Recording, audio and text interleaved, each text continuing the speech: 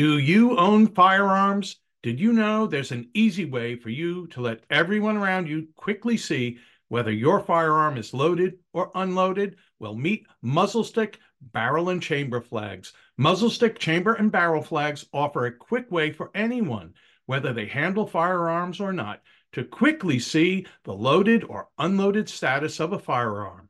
And that could save lives. Are you one of the nearly 80% of firearms owners that keep a loaded gun out of the safe for personal protection, taking an extra safety precaution by using muzzle sticks? Big, bright barrel and chamber flags will let everyone around your firearm know if it is loaded or unloaded. Muzzle Stick does not recommend keeping a loaded firearm outside of a gun safe, but the reality is that some firearm owners do.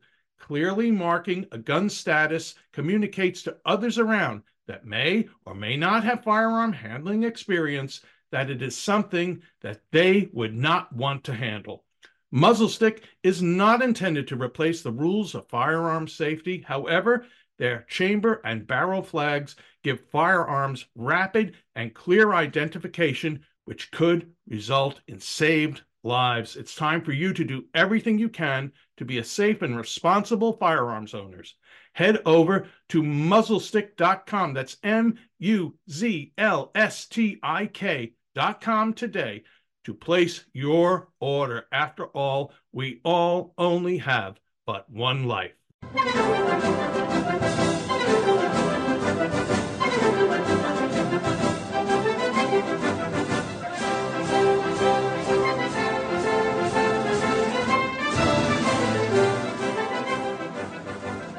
Hello, ladies. Hello, gentlemen. This is the Victor Davis Hanson Show. I am Jack Fowler, the host. The star and namesake is Victor Davis Hanson. He is the Martin and Ely Anderson Senior Fellow at the Hoover Institution and the Wayne and Marcia Buskey Distinguished Fellow in History at Hillsdale College. Everything Victor writes, and some of it is exclusive, can be found at victorhanson.com. We'll talk a little bit more about that later. We've got a lot to talk about today. By the way, today, when we are recording, is Sunday, April 24th.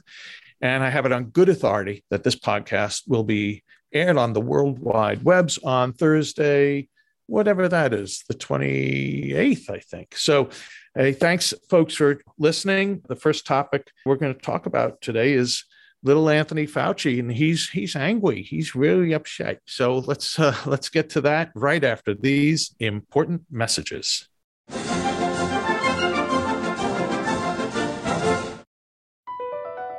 BP added more than $70 billion to the U.S. economy in 2022. Investments like acquiring America's largest biogas producer, Archaea Energy, and starting up new infrastructure in the Gulf of Mexico. It's and, not or. See what doing both means for energy nationwide at bp.com/investing in America. VR training platforms, like the one developed by Fundamental VR and Orbis International, are helping surgeons train over and over before operating on real patients. As you practice each skill, the muscle memory starts to develop. Learn more at meta.com/metaverse impact.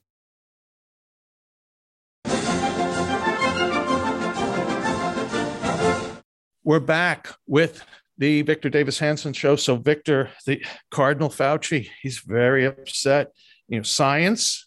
Remember, he's science, whether or not it includes the funding of the Chinese virus manipulation or the funding of heinous experiments on dogs, all things that have happened with U.S. taxpayer dollars on Anthony Fauci's watch. Science has no business being ruled over or overruled by a federal judge. Tony, who at the beginning of the pandemic, remember, Victor, he was hawking cruise travel. Go on the cruise. He's very upset now that the CDC's mask mandate was kiboshed. The courts, the United States courts, which are, I don't know, my recollection is they are a branch of this we the people thing we call the Constitution. They should have no say in what Fauci calls, quote, unequivocally public health decisions, end quote. Today, Sunday, he was on one of the CBS morning shows attacking the federal judge that is Catherine Kim-Mazel, who overruled the mandate. Also, Victor, as we know, and I don't know if you spoke about it on the podcast with Sammy Wink, you may have, I didn't catch them all, but then Joe Biden also pledged that his administration was going to appeal that mandate, which I go ahead, do it, dude. It'll just help the pile on in November. Victor, your thoughts about the head of the Anthony Fauci, who believes he transcends the courts of the United States and just about everything else. Yeah, he, in his descent into oblivion, I mean, he's not going to end well as a public figure, because you mentioned cruise ships, but I mean, masks have no utility.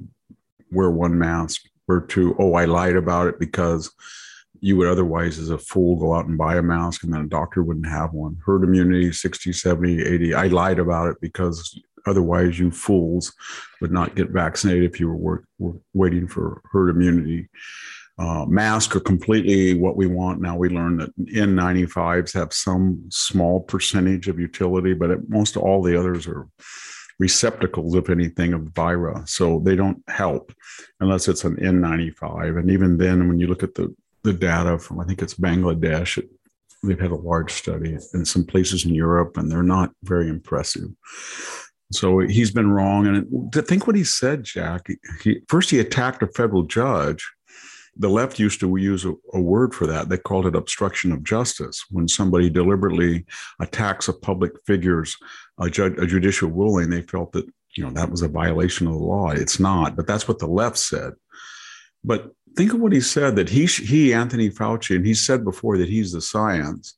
So why stop at masking? Why not talk about gain of function? So I, Anthony Fauci, have the absolute power to take your taxpayers' dollars, route it through Echo Health, because otherwise it's illegal to do gain of function research in the United States, and then have them support gain of function in Wuhan, China. And that's the type of autonomy that I demand that I must have. He doesn't understand democracy. It's really ironic. And the fact that the left has been absolutely quiet about it is just telling. So he doesn't believe in constitutional government. Otherwise, he would say to himself, I am a lifelong bureaucrat. I serve at the pleasure of an elected government who is in charge of the federal bureaucracy. I'm a member of civil service. I'm not fired capriciously, but ultimately I do not have the ability to make laws, and I'm not in a position to attack federal judges that interpret them. And especially given my reputation is at its nadir, given that I was wrong on mask. I was wrong when remember what he said, vaccination. I want to detour here a bit. Vaccination and masking was sold to us, Jack, in the original incarnations in 2020 as, don't worry about the other person, worry about yourself. If you are vaccinated, if that fool doesn't want to be vaccinated, more power to him. If that fool wants to not wear a mask, first of all, that virus can't hurt you now because you've got 96% immunity. And two, you've got a mask on. So if the idiot is breathing out particles, they're going to hit your mask and bounce off. If they enter your chest, your little antibodies that have been developed by Moderna or Pfizer are going to kill them. That's what we were told. And it's been a devolution ever since. And so he's stuck to that. He never modulates anything he says based on actual cases. He never says, well, there's 1,000 cases versus 10,000 in California this 6-month period or 3-month. Therefore, we're going to adjust. It's never that way. It's all or nothing. And he never admits error. He never criticizes anybody that violates and humiliates his own edicts. He never says to Gavin Newsom or Lori Lightfoot or London Breed or Nancy Pelosi, you better wear those masks, or Chris Cuomo, wear those masks. Come on. He only picks on people that are conservative or he thinks are yokels that don't have his sober, judicious temperament and education. So I want to say he's a tragic figure because he's done some good. But you look at the history of his tenure, some 40 years there, he's a very vindictive guy. And he punishes people who are not obsequious to him in the scientific community, and he favors people that toady up to him. And I think he's been very deleterious for health policy, along with the CDC directors and the NIH people. And that was the one thing that I thought Trump might have corrected had he been reelected. I think if he had people like John Ioannidis or Jay Bhattacharya or Scott Atlas, I think he would have had a much more realistic approach to the COVID. Remember, there was no emphasis on therapeutics from the get-go. There were doctors who say, there was anecdotal, but finally there were blind studies that said, this level of vitamin D will do the following, or there are certain things in these new studies. And I mentioned before, I think Pepsid had some benefit. It wasn't a lot. Quercetin had some more benefit, not a lot. Zinc had a little bit of benefit, not a lot. Azacitidine, there were studies that said that had some, but the point is, you could have said these things are not going to harm you. We don't have to go the full hydroxychloroquine or ivermectin route. You can do these other things, and maybe that will cut down the viral load a little bit. He never got into any of that. Right. It was get the pharmaceuticals antiviral $2,000 dose or nothing. Right. So how can you be about public health and just forget about the rest of the health that was not coronavirus? He kneecapped Scott Atlas, who was truly concerned with a broader impact of Scott Atlas had a lot of messages, but he had one big message. He was a voice in the wilderness. He said, if you shut this thing down for more than 3 or 4 weeks to flatten the so-called curve, 2 or 3 things are going to happen. You're going to kill a lot of people who are not going to get cancer screenings. They're not going to get critical cardio treatment. The record of suicides and spousal and drug and alcohol abuse is going to spike if you continue this for a year or 2. And it all did. And then he said, in addition to that, he said, and this all or nothing, that you have to eliminate the virus entirely, extinguish, so there's not one case like as if it's smallpox, will require a level of government expense and power that's not commensurate with the risk versus benefit factor. He said that. Everybody laughed at him. And the third thing he said is, much of the stuff that you're doing, quarantines, mask wearing, should be not in scattershot approaches, but focusing on the people who are dying. This is a disease of people 60 and over with 1 or more comorbidities.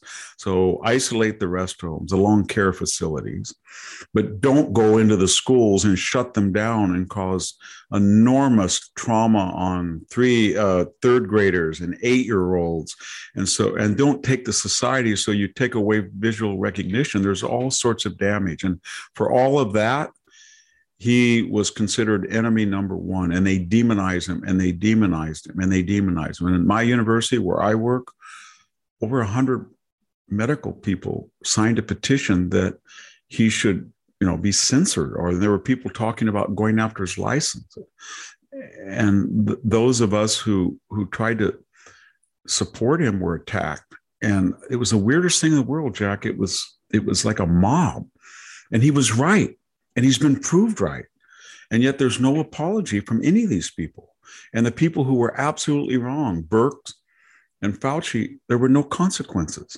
So here we are now with terrible supply chain problems, with psychological trauma. I think everything from the George Floyd whole rioting to these children, special needs children that have just regressed terribly, we know, to higher incidence of cancer and heart attacks. All of that is the trauma of these policies. And at the end, Scott said something very controversial. He said, among the non-elderly population, there will be, between vaccinations, which he supported, and COVID, there will be something that we're not supposed to say. He said, eventually there will be a herd immunity. It may not stop you from being infected or being sick, but that immunity will not kill you. And we will look at COVID perhaps as a bad case of the flu. That's what he said. And it was absolutely correct. And that's where we are exactly now, right now. And Anthony Fauci wants to mask up and get the fourth booster. You get what? 3 months? 3 months extra protection with a third or fourth booster. And to take in, that might be good for some people, but it seems to me that a lot of people that I know and a lot of studies I read about say you get a third or fourth booster and you're one of these people with low normal white blood count, it's going to, your reaction of your body to gear up and go full blast to create antibodies is going to lower your white blood count or its effectiveness, one or the other, and you're going to get sick. And for the next 3 or 4 weeks, if you expose yourself, and then yet you tell people that get that booster, get that fourth, it's going to really help you. And then they think, wow, I'm ironclad armor now. I'm going to go out, and they go out more than usual, and you're setting people up to get sick. So yeah, take the third or fourth booster, but if you do, maybe stay home for a while. He never said that, and he laughed at people who did that. And that's what he is. He's a creature of the pharmaceutical companies. He really is. Right. Almost everything Joe Biden said was a lie, too. He said that Trump was personally responsible, de facto personally responsible for, I don't know what it was, 370,000 cases of people who died, fatalities. He said he was going to end the virus. He said he was going to end the lockdowns. He said Trump's policy. He gave him no credit for the vaccines. And what a note, we've got so many more people have died on Biden's watch, even though Biden came into office even though he denied it. Remember, he denied people had been previously vaccinated until he appeared. 17 million had, but it's just a tragedy. It really is.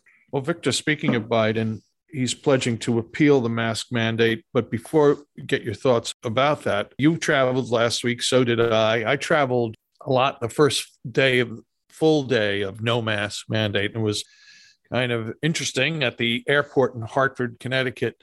I would say at the airport, about 90% of the people were wearing masks. And eventually I flew on to Charlotte to Arizona.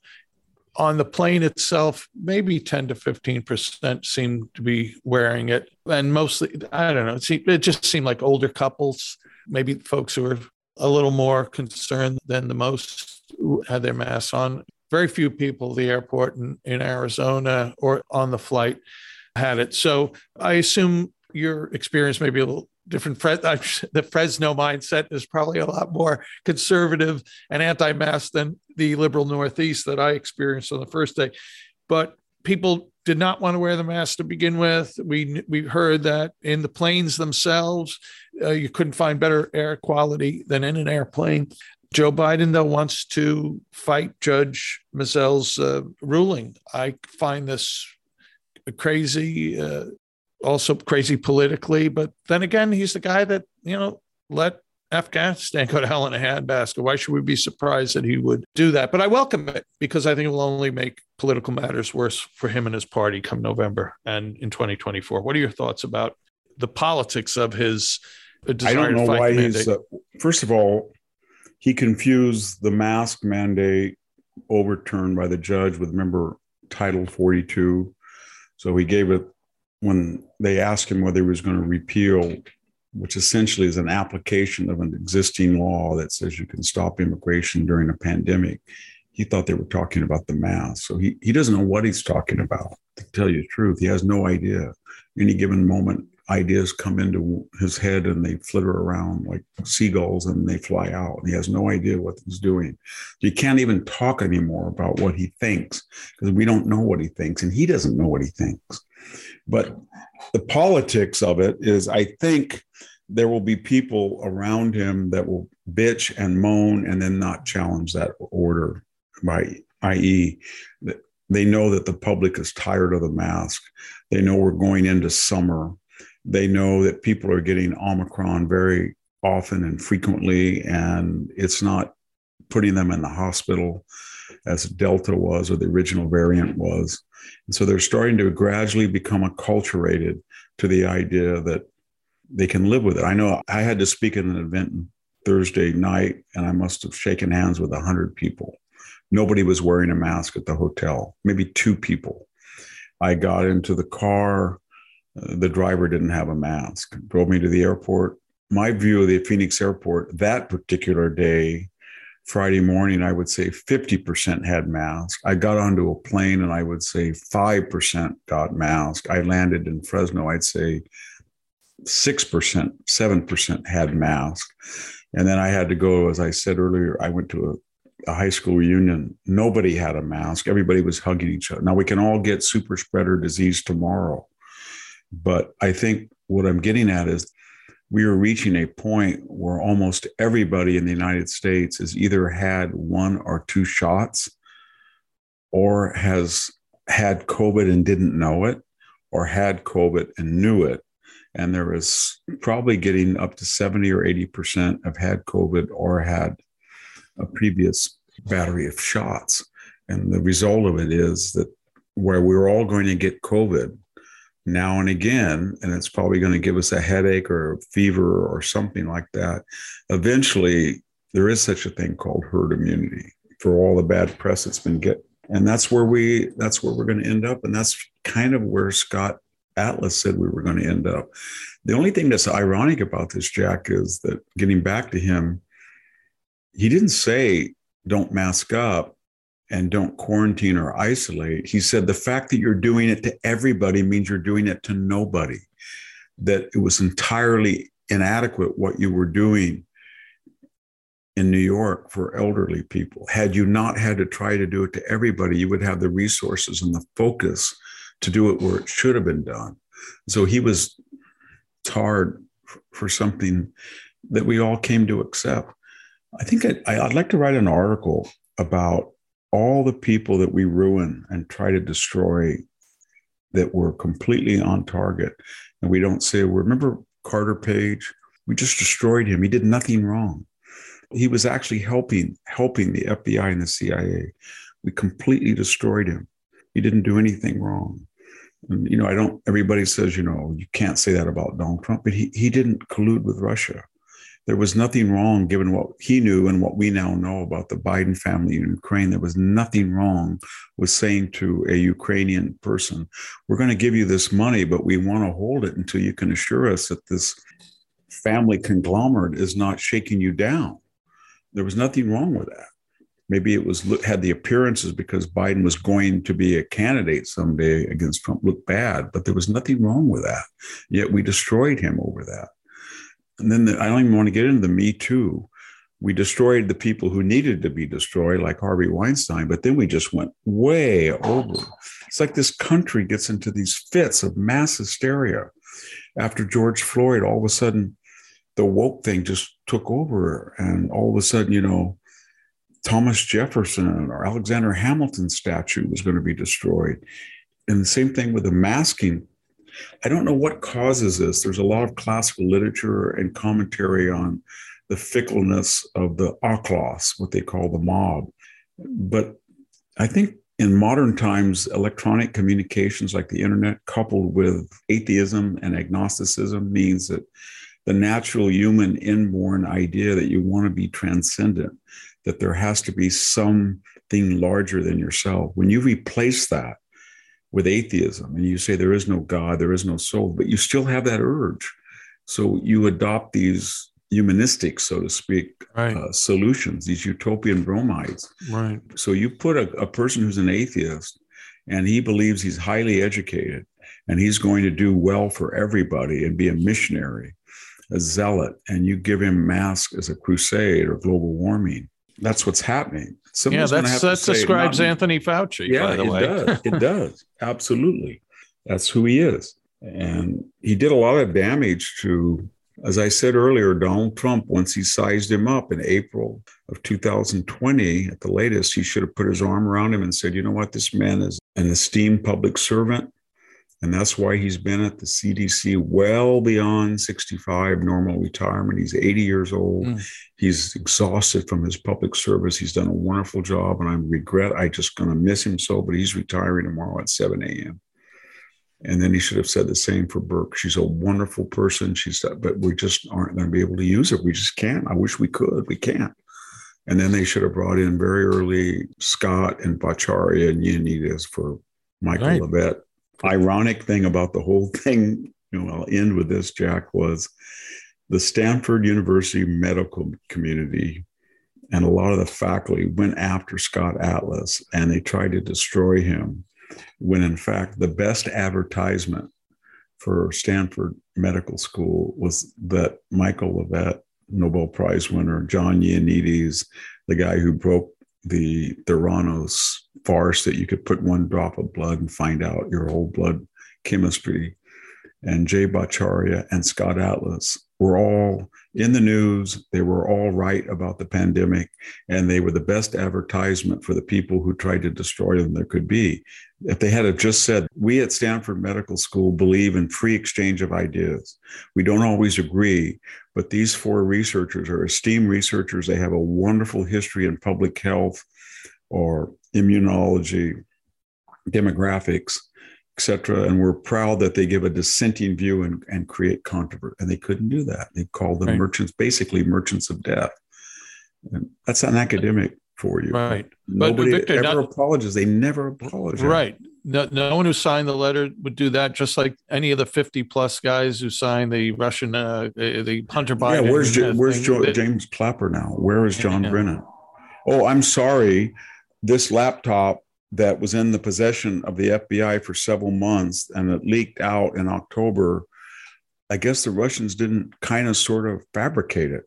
But you know what? You don't care because I've already lied under oath twice to you. I told you we don't spy in Senate staff computers, and I told you that our assassination drones don't kill people. Or Clapper could have said, well, I lied, but you knew that anyway because I told you the NSA under oath never spies on anybody. That's where we're at. No, there's never I'm sorry.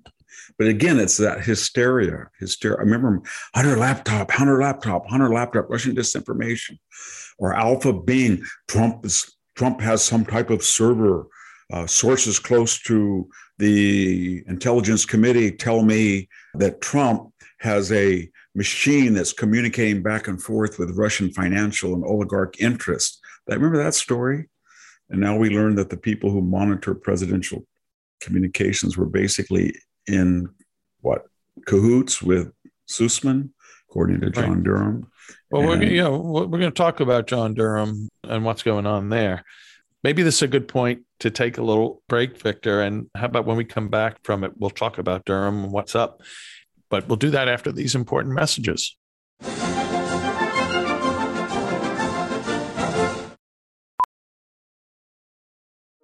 Welding instructor Alex DeClaire knows firsthand how VR training platforms like ForgeFX can help meet the demand for skilled workers. Anywhere you go look, there's going to be a shortage of welders. VR training can help welding students learn the skills they need to begin and advance in their career. The beauty of virtual reality is it simulates that exact muscle memory that they need. Explore more stories like Alex's at meta.com/metaverseimpact. As you write your life story, you're far from finished. Are you looking to close the book on your job? Maybe turn a page in your career? Be continued at the Georgetown University School of Continuing Studies. Our professional master's degrees and certificates are designed to meet you where you are and take you where you want to go. At Georgetown SCS, the learning never stops, and neither do you. Write your next chapter. Be continued at scs.georgetown.edu/podcast.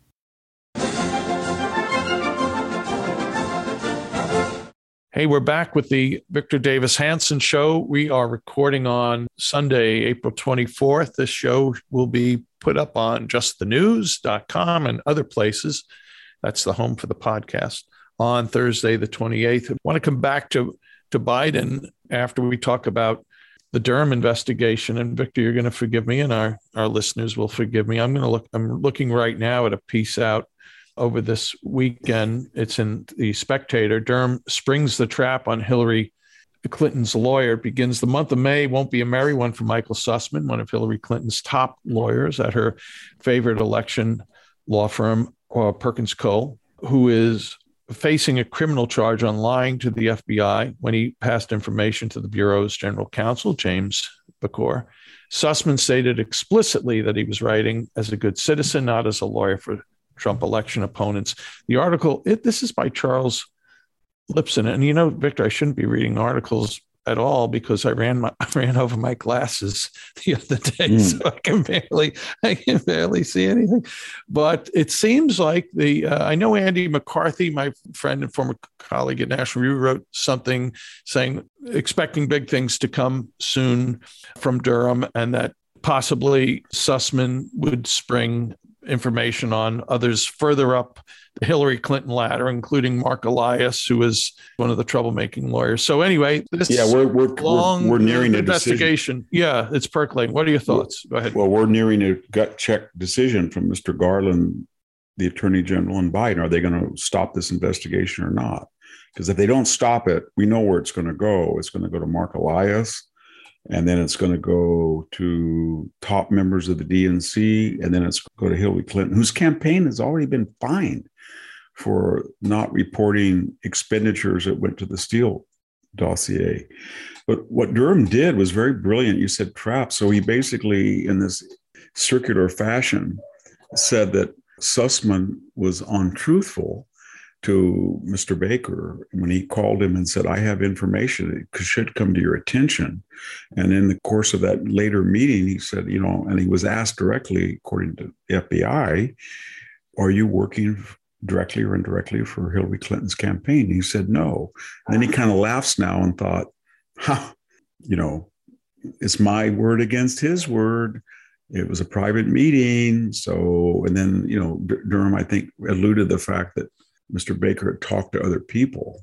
And so you could bring those in as collaborating witnesses. But then Sussman would have said, I talked to other people too, and they'll testify that I said that I was a private citizen. But what apparently Durham had in his possession was Sussman's own billing for things like that to the DNC via Perkins Co. And so he convicted himself. He will convict himself. And then we get into the proverbial $64,000 question.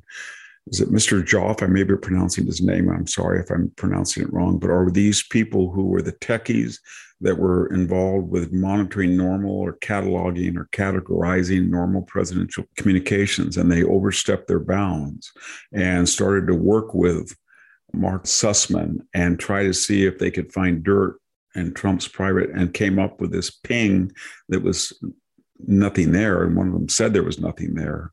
What are they going to do when Durham goes after them? And he's going to ask them point blank, are they going to turn state's evidence? And then they're going to go to Mark Elias. So these people say, are you going to turn state's evidence? Then they're going to go probably to John Podesta. Did you know? And that's how it works. And it requires a lot of time. But I think what Durham's done to finish, Jack, is that he's taken months and months and months, too long, but he took a long time to figure it all out, and he's got it all down on paper, and now he's walking through it and seeing how far he gets. If I was Hillary Clinton, I wouldn't keep saying, that Donald Trump stole the 2016 election, right? That Russian collusion, because if there was any collusion, it was her funneling money through three paywalls, DNC, Perkins Coie, Glenn Simpson's Fusion GPS, to Christopher Steele, who was a foreign national working on a campaign as a paid consultant for Hillary Clinton, basically, and then trying to invent a false narrative through a dossier to destroy the campaign of Donald Trump. That's what it was. Somewhere along that chain, there's some felonies, and somebody's going to pay for it, I think, unless they stop it. Well, Hillary is engaged in projection, which is a thing you have been on top of for a long time. And if you want to know what the Democrats are doing wrong, just listen to what they're complaining about Republicans doing, and probably they're doing it. So, Victor, let's jump back to Joe Biden, if you don't mind. And I think of this next issue as like solar-powered Abrams tanks. But Joe Biden has pledged that all military vehicles will be climate friendly. This is something he said last week. It seems to me to be common sense, unfriendly, even if it's climate friendly. This is another sign that our national defense, whether it's now actual armaments, of course, the leadership of our military, they seem to be more involved with protecting ideology rather than they are with sovereignty or unalienable rights. Victor, I don't know how a tank can be climate friendly. I have an electric leaf blower. I was going to say it sucks, even though it blows. It's very easy. Terrible. It's very easy. So take Ukraine and the Donbass tank battle. So you have 500 electrical chargers, and they're spread throughout the battlefield. And each side has electric tanks, and at certain moments they call a truce, and everybody goes to the charger and charges up. That's what John Kerry thinks. But these are massive pieces of equipment, and they all have either gas turbine engines or big diesel engines. And the idea that you can give any sort of range through an electric, we're not quite there. That maybe I wish we were, but we're not. And then there's the question of, okay, so we all go to sustainable engines, cars. Where do you get the electricity? Because solar and wind don't generate what would be an increased demand, an enormous demand on the power grid, since you can't go nuclear or you can't go natural gas, because those are both for different reasons taboo. So these people are nihilists. And John Kerry, it's very ironic that this man who married a multi-billionaire and has unlimited resources at his disposal and flies a private jet keeps talking about what we're going to do. He's not going to do it. And do we really want to, right now, do you think that Vladimir Putin cares whether our Abrams tanks are hybrids or not? He could care less. And so in the military, until the private sector offers a viable and affordable alternative, maybe some general is saying, you know what, we'd like to have electric tanks. They'll be really quiet. They accelerate it more quickly. That's good. But right now we don't have them. So we'll go up with what we have. But at some point, all these stories have a common denominator. It's usually somebody who lives between Boston and Miami and La Jolla, California, and Seattle, who's very, very wealthy and highly educated, starts pontificating what they in between are going to do. And they're not into the sinews of life. They don't know anything. They don't know what they're talking about. And are they going to say, we're going to have a Marshall Plan to make sure we go electric? So we're going to have lithium mining and nickel mining. We're going to try to get every lithium mine we can. No, they're not going to do that. Basically, their idea is that I always have enough money. So if I'm going to go from Pacific Heights down to Menlo Park for the day, I can either pay $10 a gallon for gas, or I can use my Tesla.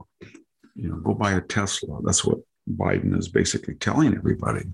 That's a very dangerous thing to a civilization when you lose the middle class and your dialectic is the poor, poor, poor, poor. And we have to help the poor, poor, poor, poor by enlarging the government program. And then we are exempt from the consequences of our own ideology because we are so morally superior to the Soviet way. It's the vanguard of the Confederate. It's the old Confederacy.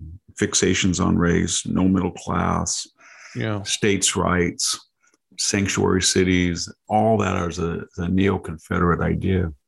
I want to recommend our listeners, if they haven't listened already, two of the past podcasts that Victor did with Sammy Wink. You brought up the Confederate, the plantation aspect of the economy, and it was well worth the listen. But now, Victor, we got a little time left. We're going to talk about hopefully two or three more things. I'm going to compact two into one, and this has to do with Russia, both the Ukraine and nukes. Again, you talked with Sammy the other day about nukes, but over the weekend, there are two articles came up on the Daily Mail, which seems to be increasingly my favorite website to go to if you want to see what's actually going on in the world.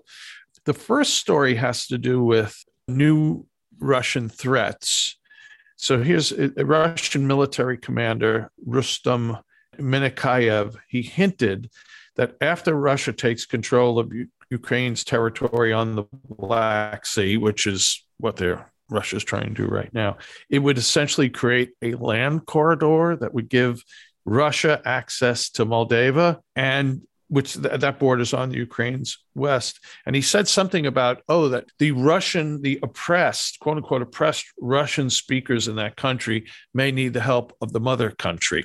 So that's one, new aspect coming out of, Putin's, plans to use the military for control of the old empire, I think. By the way, on the side, I just want to say some stats that have come out about the war with Ukraine, that 873 Russian tanks destroyed. Of course, the Moskova is at the bottom of the sea, 179 aircraft gone, and almost 22,000 dead Russian soldiers. Kind of shocking.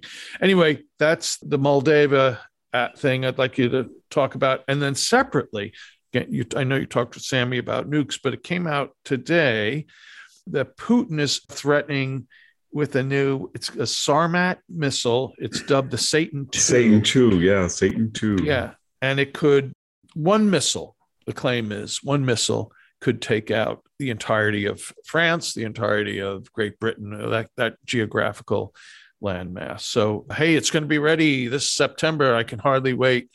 This is MERV, right? Multiple independent reentry vehicles. So it's got several, 10 or 10 warheads. Yeah. 10 warheads and some decoys in there. It has a range of 11,000 miles also. So, Victor, two aspects to Russia and the war. Go ahead.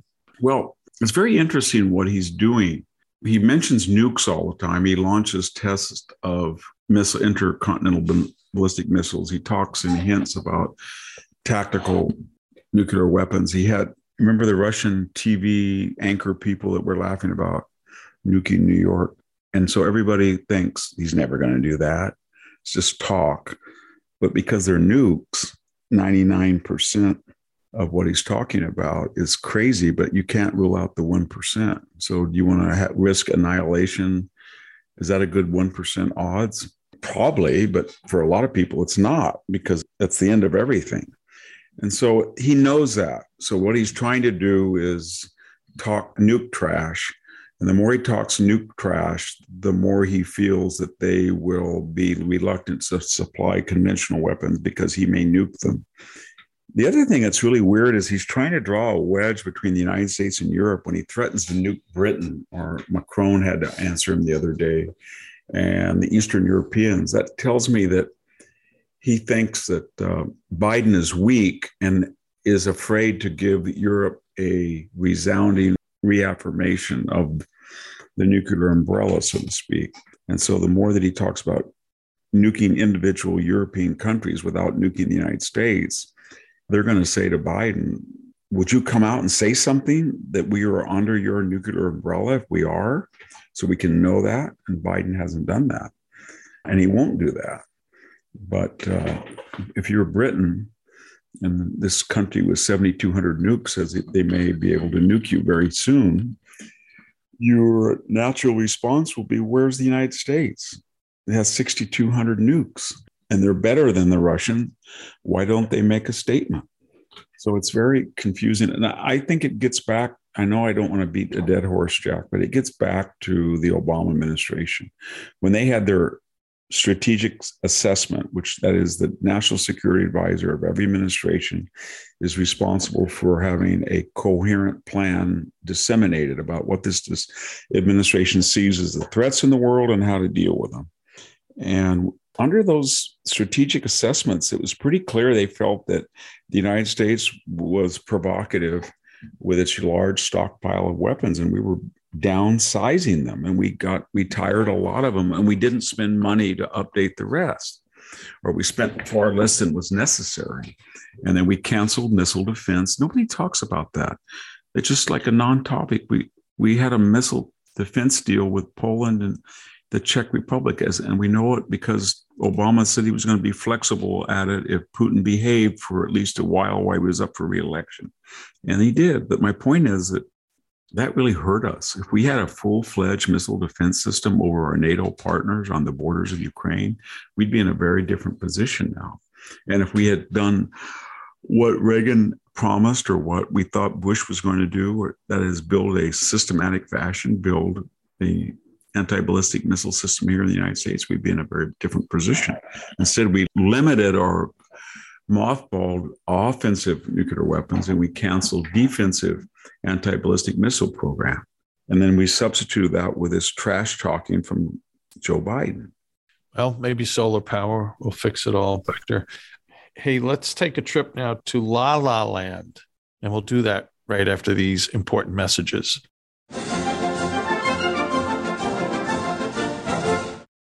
There's something magical about unboxing. When you unbox BritBox, you uncover a world of British entertainment. Stream the UK's most brilliant series, including new and upcoming seasons of Shetland, Father Brown and Death in Paradise. Plus new originals like Payback, Irving Welsh's Crime and Archie, the story of Hollywood's greatest leading man, Cary Grant. Unbox BritBox and escape to the best of British TV. Stream with a free trial at BritBox.com.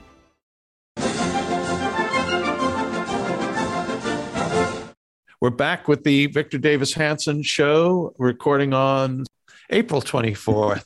This is being broadcast on the World Wide Webs on Thursday, the 28th. Before we get into this next topic, I'd like to encourage our listeners. Thanks for listening, by the way, and there are many, many, many of you now. Please subscribe to the thing I do. Once a week, I write a free email newsletter. It's called Civil Thoughts. You can sign up at civilthoughts.com, and it has 12, 13, 14 links to recommended readings, no cost, no risk, no nothing, except some intelligent articles. And I work at the Center for Civil Society at American Philanthropic. We're trying to strengthen civil society. If you're interested in that, I hope you are, visit centerforcivilsociety.com. If you're interested in Victor and you're not listening because of me, you're listening because of him, so you are interested in him, visit his website, Victor Hanson, S-O-N, victorhanson.com. Every appearance Victor makes, radio appearances, etc., you'll find links there. You'll find links to all the articles he writes, including the pieces he does for American Greatness. But Victor does write every week several pieces that are exclusive. You need to subscribe in order to read them. It's $5 a month. Stick your toe in the water. Test drive victorhanson.com. Get access to these ultra articles. That's what they're called. You're going to wish you had done it a long time ago. It's $5 for the month, $50 for a year. So that's victorhanson.com. So Victor, I mentioned American Greatness, and twice a week you write for that website. And the most recent piece you've written that I have is called How America Became La La Land.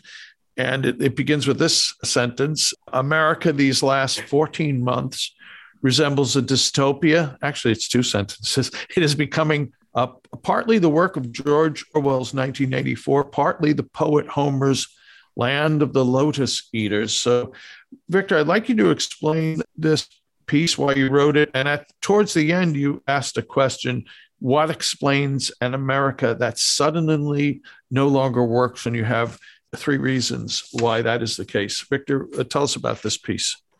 Well, I think I try to ask people, just when I'm talking to them, if I'm at an airport or after a lecture, they'll come up and say, things are very different. And I'll say, what do you think is going on? And they don't know. They'll say, it's not that the border is not being enforced. It doesn't exist any longer. It's gone. And it's not as if people are dropping dead like flies with COVID and they can't figure out this quarantine and mask that continues and continues. And they hear Biden, Build Back Better or Rescue Plan, and they see these trillions of dollars and they think, we owe 30. Where are we getting the money? So is he inept? Is he mean-spirited? Is he an ideologue? Why are these crazy things? And they look in their everyday lives. They think, well, maybe I can escape the border or what we've talked about, foreign policy, but they're paying $150 to fill up for gas. They can't afford the prices in the hardware store. They can't afford food.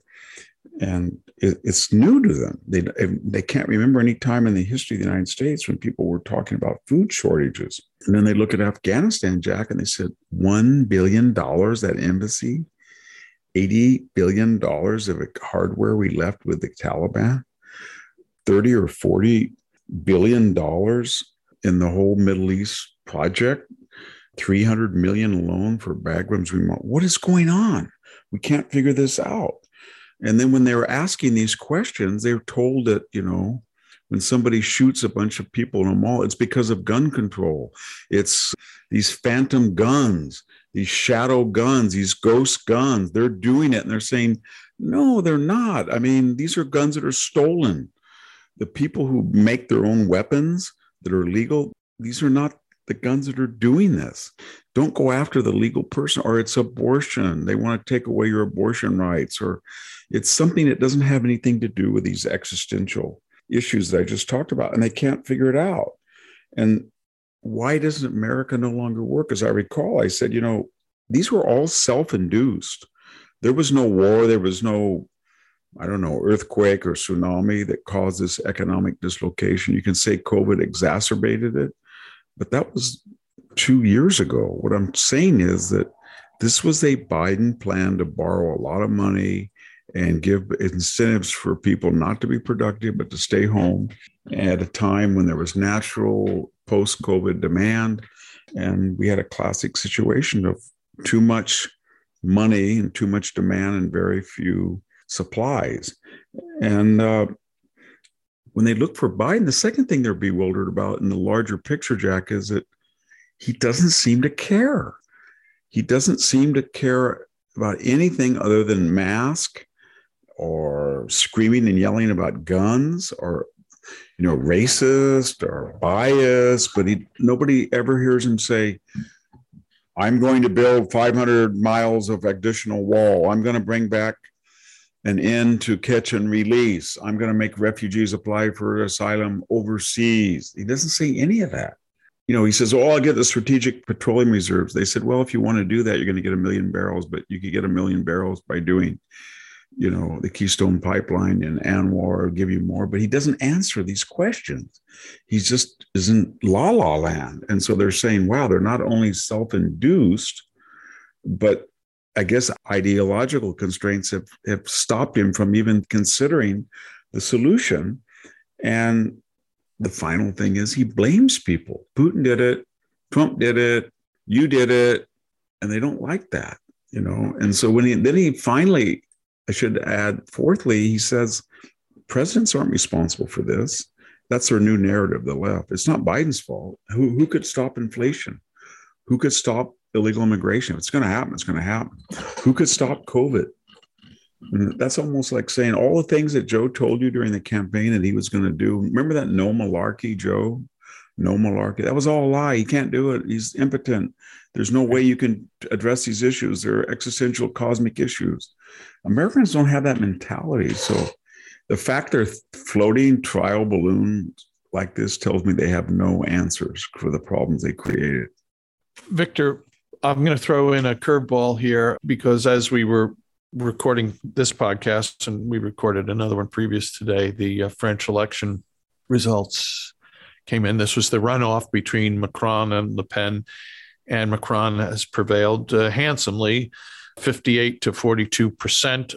I don't think it should be not scoffed at. That's the wrong phrase, but Le Pen's numbers may be surprisingly large given her, the baggage she brings to the table, but it means 4 out of every 10 French voters are kind of sick of. But they're going to have 6 more years of Emmanuel Macron. I didn't raise this before. We were talking about what we're going to talk about on the show today, but if you had any quick thoughts on that, have at it. If not, we'll maybe talk about it next episode. Well, Macron had all the machinery of the EU endorsed him. It was a NATO crisis at the moment. The public was worried about whether Le Pen would be deterrent toward Russia. And to be frank, when you had the American vote and you had the Brexit vote, as bad as they maligned Trump, nobody believed he was, a racist or he had ties with people who were exclusionist. And there was not an easy, hard right target behind Brexit. And so with Le Pen, you're right. So he's able to, and you look at some of the things that he campaigned on, it was that she was a virtual fascist and she was going to turn back all of the ecumenicalism. And then he took all the stuff that she wanted. So he not only demonized her as an extremist, but he kind of gave indications he was going to be tougher on immigration and he was going to have a more nationalist policy. And so he expropriated the agenda. Then he put his blow dry hair on it and basically said, I'm a presentable person. And she's not. She's the Marjorie Taylor Greene of France. That's what he campaigned on. Right. But still pulling 42%, not unimpressive. Hey, Victor, I have one other thing I want to add, and that is listening to one of your more recent podcasts with Sammy. You were talking about George McGovern, and you mentioned how he had purchased some place and the reality of life descended upon him about what it's like to run a business. And that place was the Stratford Inn. I live actually about a mile from it by sheer coincidence. It still exists. I didn't know that. No, it doesn't. It was there for ages, as anyone who's driven up or down the Merritt Parkway in Connecticut in days of yore, over the Sikorsky Bridge, which is named after Igor Sikorsky, the great helicopter inventor. And right across the street from the Stratford Inn is the headquarters for Sikorsky helicopters. So Black Hawk helicopters are made there. But yeah, a long time ago, McGovern had purchased that. And I know because he talked to Bill Buckley, who was a friend, about, I can't believe this, when all the regulations of government that make this impossible, to run between local, state, and federal government. It was sold, and it's now an assisted living place. That happened a long time ago, but it just geographically warmed my heart to hear you talk about something so close. Anyway, that said, I want to thank our listeners for listening. And today we are number 9 on the chartable standards for political podcasts in the nation. And that must mean we're doing something right. That must mean lots of people are listening, and we appreciate that. And we appreciate that you appreciate the wisdom he shares. Whether you listen on Stitcher, Google Play, etc., great. Many people listen on iTunes, and a number of those people leave ratings and rankings. You can give 5 stars. If you do, consider leaving a ranking. Please leave 5 stars. I mean, it's for Victor, the great wisdom he shares. Some people leave comments, and here's one. It's a little bit longer, but I think it's cool. And this is from M.L. Foster, and it's titled, "Thank You for Clear, Rational Common Sense." And here's what M.L. Foster writes. As a former native of Southern California's Inland Empire, I grew up in a predominantly Hispanic, formerly agricultural community, similar to Victor Hansen. I heard Professor Hansen for the first time while listening to a conservative LA talk radio station. Then I read his book. I was immediately struck by his clear thinking, boldly factual and concise communications as he elaborated on subjects important to me in the same context or frame of reference as I. Common sense exudes from this man. Since retirement a few years back, most of my entire family and a good many friends have fled California back to family origins in Oklahoma and Texas.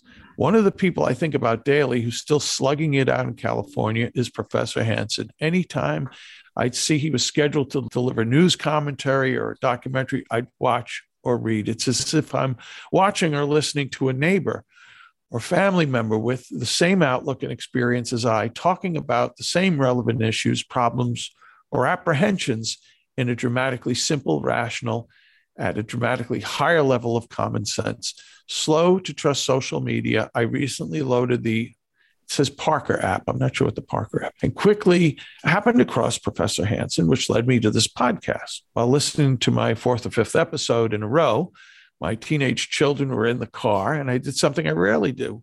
With their short attention captive, I pointed to the car's media screen and told them that if there was one person out there to listen to and trust every word they say, it's this man, Victor Davis Hansen. Don't forget that. My belief is understanding Professor Hansen's words, thoughts, ideas, as well as a few others like him, will yield useful information to make decisions or confirmations to live your life today and in the future. Thank you, Professor Hansen. That's M.L. Foster. That's a very, it's very sweet. And I appreciate that. And that's why we do these podcasts, because I have this gut instinct that there's a lot of you out there and we all know what's going on, and we're all frustrated at the deception involved, and they're all going to have a reckoning, and it's going to be peaceful, democratic, but overwhelming. And they know it's coming. I've used that metaphor before. They're tied to their own railroad tracks with ideological rope, and the locomotive called the midterms is coming right at them. And they're squirming, they're doing anything, but they created this. and they're going to atone for it in November. And it's going to be big. And I think we talked about a 40 to 56 seat correction when they already basically were even in the House almost, in the Senate. But it's coming when they're dead even now. So it's going to have even more importance when it hits. And there's nothing they can do about it, because they'll lie, they'll say anything, they'll bring in anything, but it's too late. People have made up their mind. American people are very funny. They're very open-minded. But once they make up their mind, they say, that's it, I'm done. Then they vote. Well, I can hardly wait till November, Victor. So, hey, my friend, thanks so much for sharing the great wisdom that you did today. And you and I will be back in a few days recording other episodes. But until then, thanks, everyone. And thanks for listening to the Victor Davis Hanson Show. Bye-bye. Thank you, everybody.